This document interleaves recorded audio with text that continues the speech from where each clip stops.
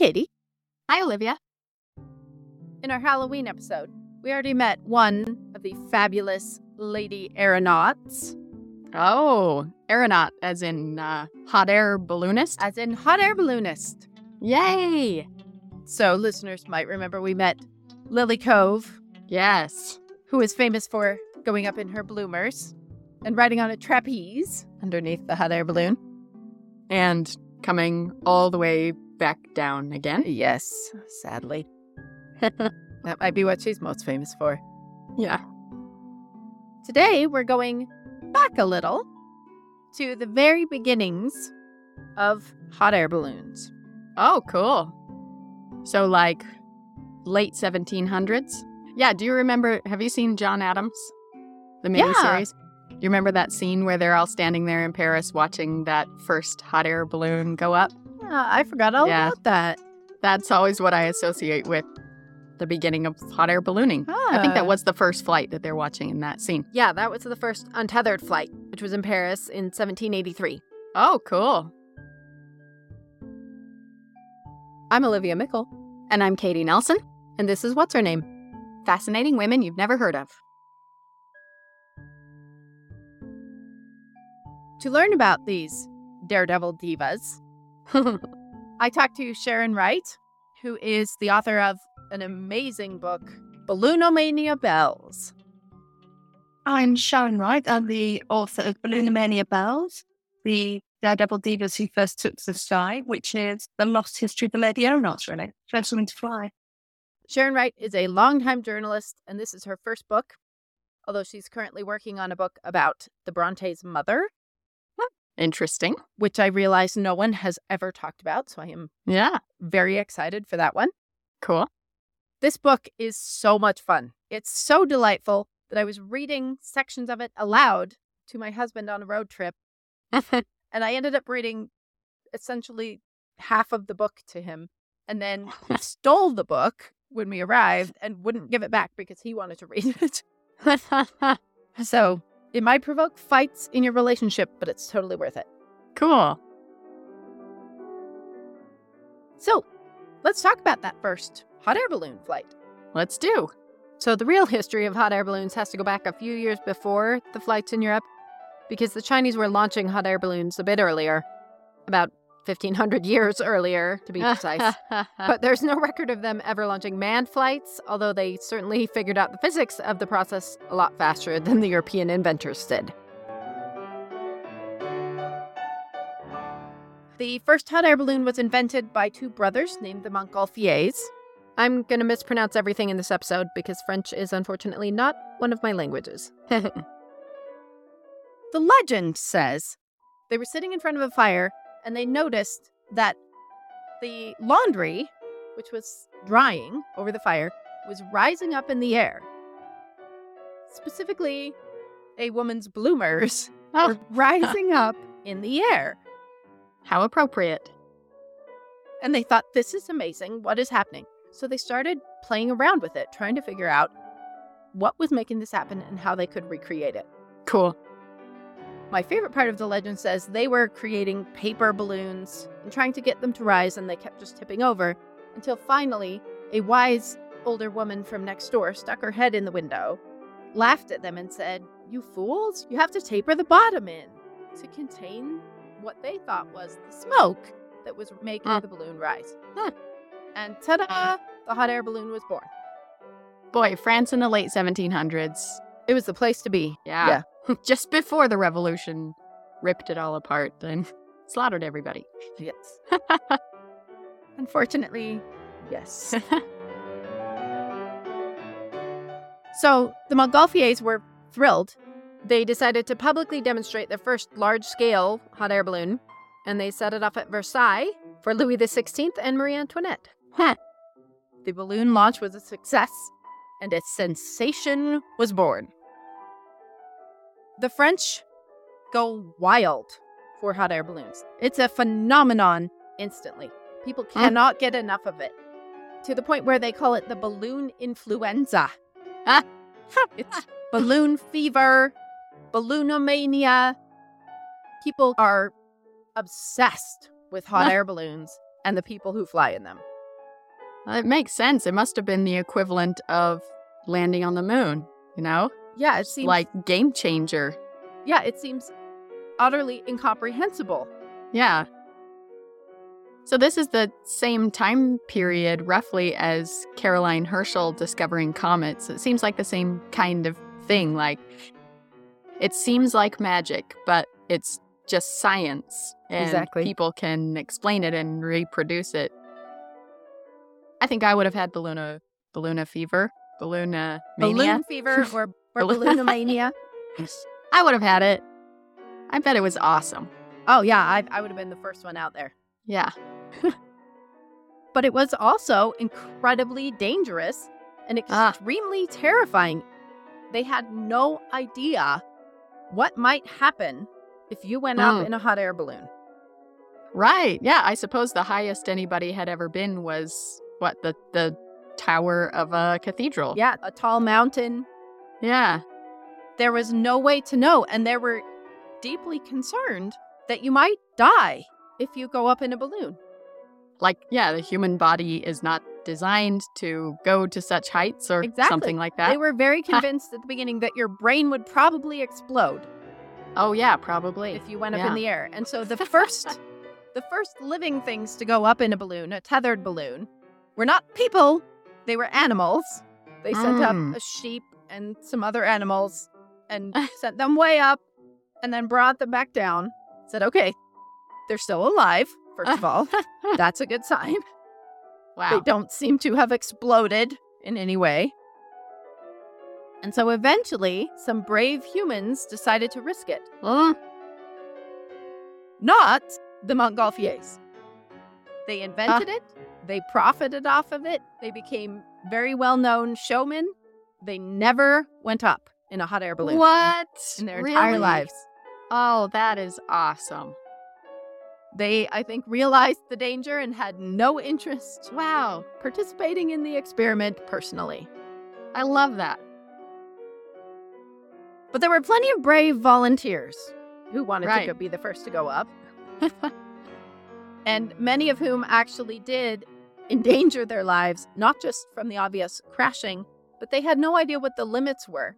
So several of the early adopters of hot air ballooning passed out. They went so high that they passed out from lack of oxygen and only just made it back down.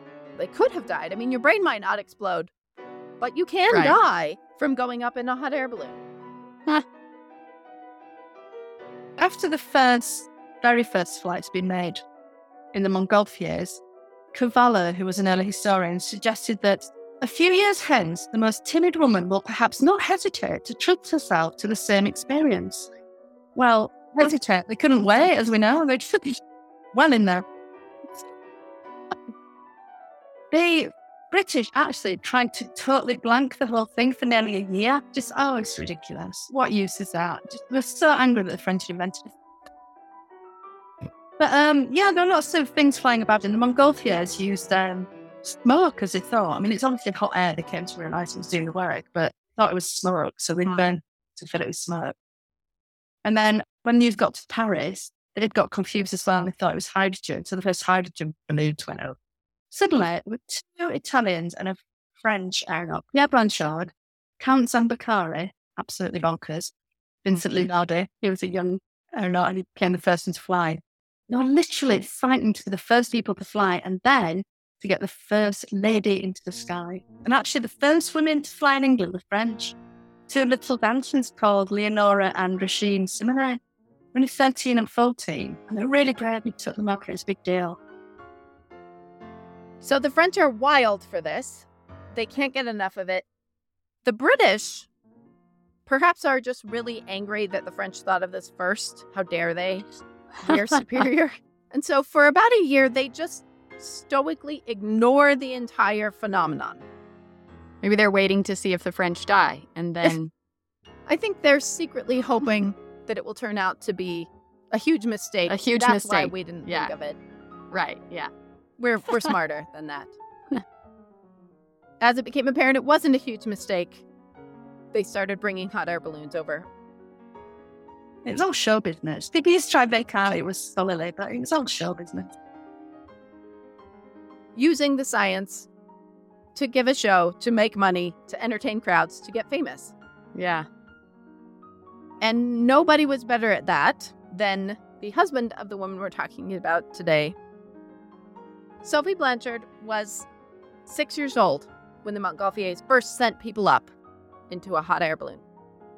So she is growing up right in the midst of this hysteria about this brand new invention.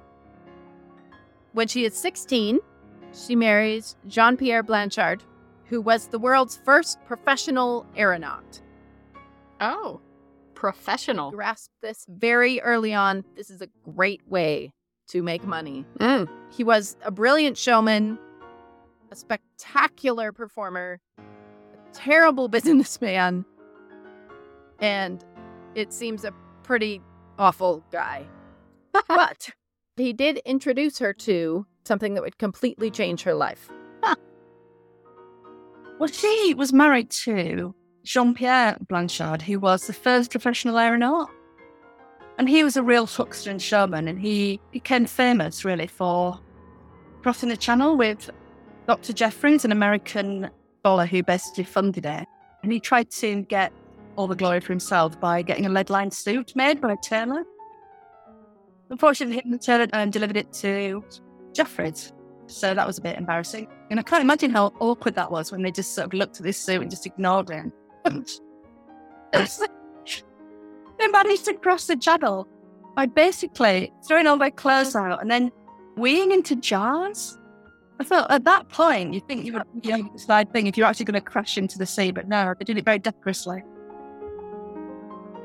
So he became very famous, and that's when he met her, I think. I must say, that's a lot of self-confidence to be wearing a lead-lined suit while crossing water in a hydrogen balloon. So whilst Blanchard was this amazing showman, he's very famous. Nothing happened without Blanchard being there, sending his balloon up and all the razzmatazz. But he absolutely had no head for business whatsoever. They were going bankrupt, and he was blowing all the money. So basically, Sophie started going up with him at the displays to pull in the punters and to make money because they were going bankrupt. Keep the Blanchard balloon on the road. So it's really, really timid, small woman. She used to be really frightened of traffic. She used to, loud noises, she used to make her jump. She used to cry if things were too loud. She's very, very nervy and sensitive. First time she went up in a balloon with him, she said it was an incomparable experience. She absolutely had found her element. And she's a natural. So to me, this sounds like what we would now say is a sensory processing disorder or generalized anxiety. Yeah. At the time, they just called her nervy. And so this doesn't seem like the kind of woman that you would want to send up in a hot air balloon. Right. And she absolutely loved it. When you think about it, if you're in late 18th century Paris, the only place to escape the noise and the people and the traffic and the everything is hundreds of feet in the air. That's awesome. She liked to sleep in the air. She liked to sleep in the hot air balloon. It was the only place she could sleep well. She was peaceful. She was calm. Wow. I mean, people are regularly dying going up in hot air balloons. And this nervy, anxious woman is going up every chance she gets. What are they dying of? Crashing. So they're just in the basket. The balloon gets out of control. Nobody really knows how to fly a hot air balloon. Nobody really knows what's making it work or how you control it. There aren't safety protocols flying these completely unwieldy, brand new inventions that they still literally don't understand how they work. A little bit of wind, a little miscalculation, an unsteady landing.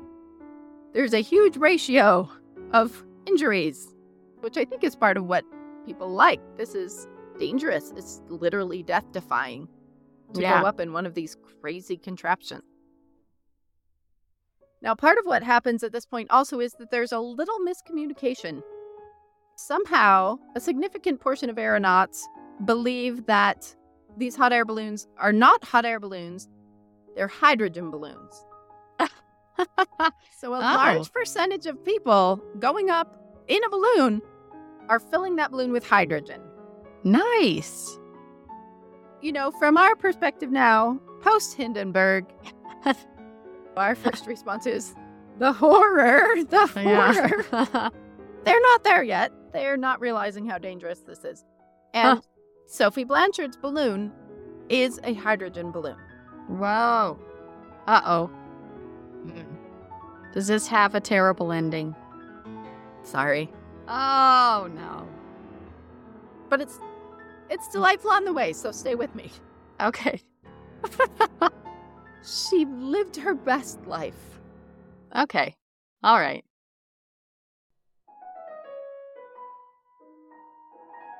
On land, she is timid and fearful. In the sky, she is utterly fearless. She is the first woman in the world to fly a balloon solo. Period? Period. And it was only her third time in the air at all. She's utterly fearless in the sky. She is every bit the aeronaut that her husband is. And after just a few years, Jean-Pierre is up in the balloon, has a heart attack, and falls out of the basket. What? And lands on the ground. Oh, karma. I don't think he was wearing the lead-lined suit when he fell out of the basket. He takes a year to die. Oh. And she nurses him for this year. Whoa. I don't even want to think about it, what that looks like. But on his deathbed, the legend has it that he said to her, look, you can either drown yourself or you can hang yourself because basically there's no money and you're going to be destitute. So he died and she was about 30. Nice guy. Sophie decided, no, in fact, I think I'm pretty good at this. I think I have a perfectly good way to make a living, and I'm going to keep doing it. Yes. And she went on to have a brilliant solo career. Yay. Now, as things are picking up here, it's no longer cool to just have a hot air balloon or a hydrogen balloon. You need something flashy. You need something exciting. It's starting to get really competitive. And Sophie decided, you know what? I have a unique market here. She built and had a little tiny gondola built, like a silver gondola to stand in instead of a big heavy basket, which meant she could have a smaller balloon, which took less gas to lift. So it's all a lot cheaper. She wore these beautiful white dresses and she just balanced there and she'd go up. And of course, she became a huge hit. And it really is shaped like a gondola. It's a little tiny ship. Oh, like a Venetian gondola. Like a Venetian gondola, Oh. yeah. I was envisioning like a ski gondola Oh, no. type of thing. She decided, this is fancier. I will look fabulous. Yeah. And she would ride up under these much smaller balloons all by herself, and the crowds loved it. Now, this ability to use a smaller balloon that fills up faster is good business sense. It's, taking less time and less energy. It's also kind of a safety strategy and not in the air. Huh. Balloonomania was so big that people started losing control of themselves, and there were many balloon riots. I already knew I wanted to do this episode just at the phrase balloon riot. I had no idea what that meant. Yeah. People were so excited about seeing balloons go up that when they failed to go up, because this is very inexact science still, Yeah. if there's a hole in the balloon, if the fire isn't hot enough, if something goes wrong and the balloon fails to go up, there is a riot. What? And many aeronauts were beaten and What? almost killed, and many balloons ripped to shreds by angry crowds when they failed to perform as advertised. That is insane. Thousands of people on the ground Wow. waiting to watch balloons go up. And if they don't get their show, they're going to find another kind of show. Wow. There was one famous aeronaut who announced that he was bringing the biggest hot air balloon that had ever been made, and that balloon would be going up. They were about halfway through filling up the balloon, and a rumor was spread, who knows by whom, that this wasn't actually his largest balloon. This was only the second largest balloon in his collection. And just on the strength of this rumor, the outrage was so huge that they ripped his balloon to shreds and almost killed him. Crazy. They were not messing around, these balloon fans. No. The first American lady aeronaut was named Madame J. We don't know her name. And there was a balloon riot on Broadway when her balloon failed to go up. Wow. Really incredible. I think we think of this as a more civil time. It's not like these days when people are all uncouth and crass. rude. Yeah. They were ripping balloons to shreds. Wow. Because they couldn't make them go up fast enough. So Sophie Blanchard is a little bit safer because hers more reliably goes up? Yes, it's much easier to fill up a very small balloon. Ugh. And so you have much less risk of getting ripped to shreds. Wow. Wild. Me, as we have established, a firm physical coward, cannot even begin to conceive of the appeal of this at all. Oh, I would love to try it, especially standing in a gondola. I think hanging from a trapeze would be too terrifying. But standing in a gondola, all by yourself, up in the peace and quiet of the air, oh, not me. I would definitely try it once. Well, I'd try it now that we now that we have safety measures in place. And I wouldn't do it in a hydrogen balloon. There are actually 5 or 6 hot air balloons that go up every morning in my small town. And so I've thought about going up in one. I think I would go up in a hot air balloon now, run by professionals with more than 3 decades of experience. But I definitely would not have gone up in one at this point. And I definitely would not go up in a gondola ever. Or a trapeze. Or a parachute out of anything ever. Under any circumstance. At the end of every summer, there's a hot air balloon festival in the mountain valley near where I live. And we go every year. And we go to the dawn launch. And it is so magical. Every year, just standing there surrounded by like 40 hot air balloons, watching them fill up. And I think it's the mixture of terrifying and beautiful and magical, and the sun is just rising over the mountains. The whole thing is just this intense experience.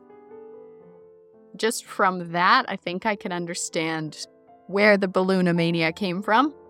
But I can't imagine being so angry that one didn't launch that I would rip it to shreds.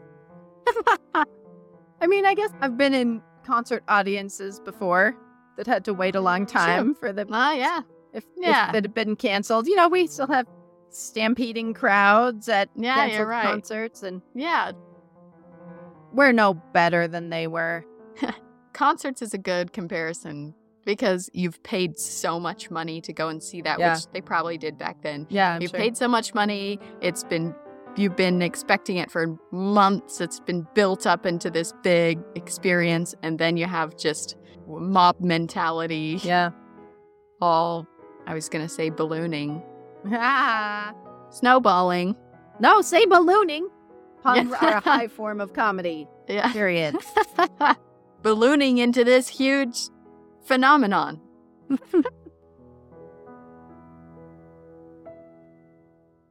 It wasn't just the crowds that loved these aeronauts, and Sophie in particular. Napoleon was quite obsessed with Sophie Blanchard. What? He was convinced that he could invade England by balloon. Yay! And he built an entire plan that Sophie Blanchard was going to lead France's invasion of England by balloon. Oh, I love that so much. Napoleon absolutely loved her. He was so enamored with her that he thought, right, We're going to invade England by balloon, and Sophie's going to do it with us. I could just imagine this timid little woman who, burst into tears if the traffic's too loud, being so Ollie and going, right, now, That's wonderful. The first air invasion in history in the late 1700s. Napoleon made Sophie his chief air minister of ballooning. That's so great. Official title and everything. Wow. She was alarmed, not a fan of this plan. Oh. But luckily, she didn't have to publicly decline because of physics. There are prevailing westerly winds over the English Channel, and it would be almost impossible to launch a balloon attack to England from France. Wow. So she could gently point out this small problem with what is otherwise a brilliant plan, express regret at her inability to lead the invasion. And luckily, she stuck around longer than Napoleon. The Bourbon king was restored. Sophie was still the darling of everybody because she was this great symbol of French elan, I think, flying in the sky, a very unifying symbol. And she was very clever. Everyone loved her. She had masses of adventures, which are on the book, obviously, but she went once over the Alps and she got so high that she passed out. She went again when just coming back down. And there's a story that she used to like to sleep in the sky because it was so peaceful. She was so at home there.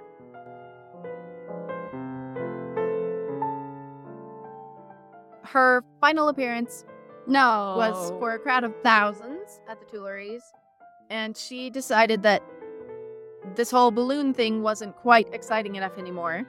And she thought, what would add some pizzazz to my ascent in a hydrogen balloon would be fireworks. Oh, yeah, that would, wouldn't it? Add quite a lot of pizzazz. It added a little too much pizzazz. And up she went with her fireworks and strung from beneath the basket and her hydrogen balloon. And then something went wrong. They think there was a leak of the balloon. And suddenly, Madame Blanchard was on fire and everybody was crying and screaming. Even then, this is what I think is the measure of the woman. She did not lose it. She tried, and I can imagine it in my mind's eye, actually. She tried to steer down. She tried to sort of surf in on her with her little gondola and her landing balloon on fire. And she didn't. She crashed into a roof of a house, and then she crashed onto the street below. There's not a mark on her, and her little bonnet was hanging on the chimney, and one of her little slippers was on the roof, and that was it. Bye-bye sunset. It was an absolute shock to the whole of France and the world, actually. It made headlines everywhere. There's an iconic image of this moment, the flaming balloon crashing into the roof and Sophie Blanchard falling from the balloon that we'll put on the website. It's a pretty incredible image. Her death rocked Europe. It rocked the world. She was an icon. She was so famous.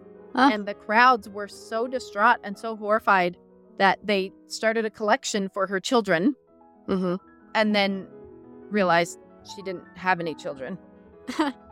The mythology of the woman was apparently so strong, nobody noticed that she did not actually have any children before they made the collection for her children. Wow.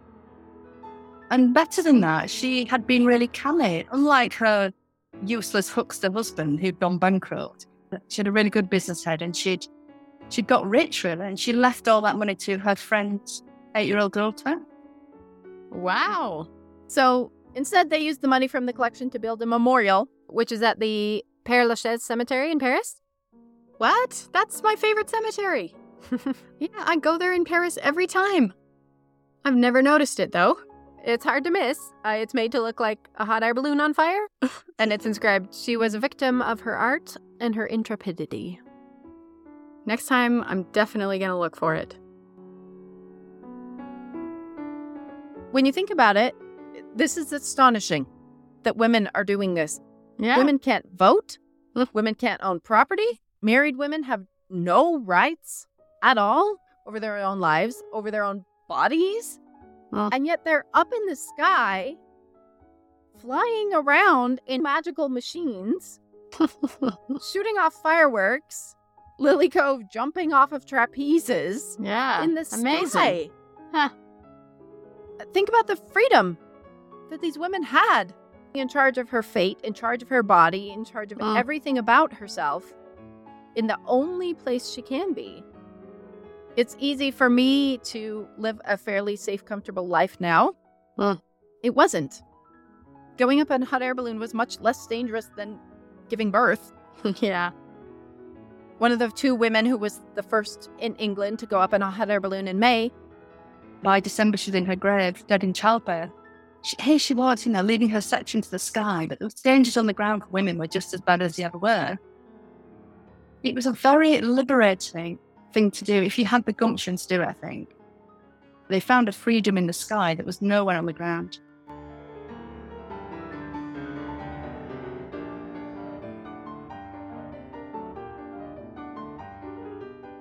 Thanks to Sharon Wright and to our patrons for this episode, Christina Barnsdale, Kara Peterson, and Leanne Christiansen. If you'd like to become a patron, visit our website at whatshernamepodcast.com and click Donate. You'll find levels as low as $1 a month, and we also have lots of great rewards, like our cross-stitch patterns, stickers, and our fantastic Women's History trading cards, some of which are available exclusively for our patrons. Also check out our new program where donors can gift a set of trading cards to teachers on our waiting list and spread their love of women's history to classrooms all over America. If you want to learn more about Sophie Blanchard or see any of the amazing pictures we've been talking about, or find links to Sharon Wright's book, all of those are available at our website, whatshernamepodcast.com. Music for this episode was provided by Amanda Setlick-Wilson, Nico DiNapoli, and Bruno Walter. You can also follow us on Instagram, Twitter, and Facebook, where we post lots of photos each week. If you enjoyed this podcast, please leave a review at iTunes or wherever you listen. It's much more important than you think in helping new listeners find us. Our theme song was composed and performed by Daniel Foster Smith. What's Her Name is produced by Olivia Mickle and Katie Nelson, and this episode was edited by Olivia Mickle. We also want to give a shout out to another great women's history podcast, The Dead Ladies Show, and in particular, their fantastic episode on Katie Paulus, a German aeronaut who not only made over 165 parachute jumps in her lifetime, but also invented the collapsible parachute and irrevocably changed air warfare forever. Check them out, we highly recommend them.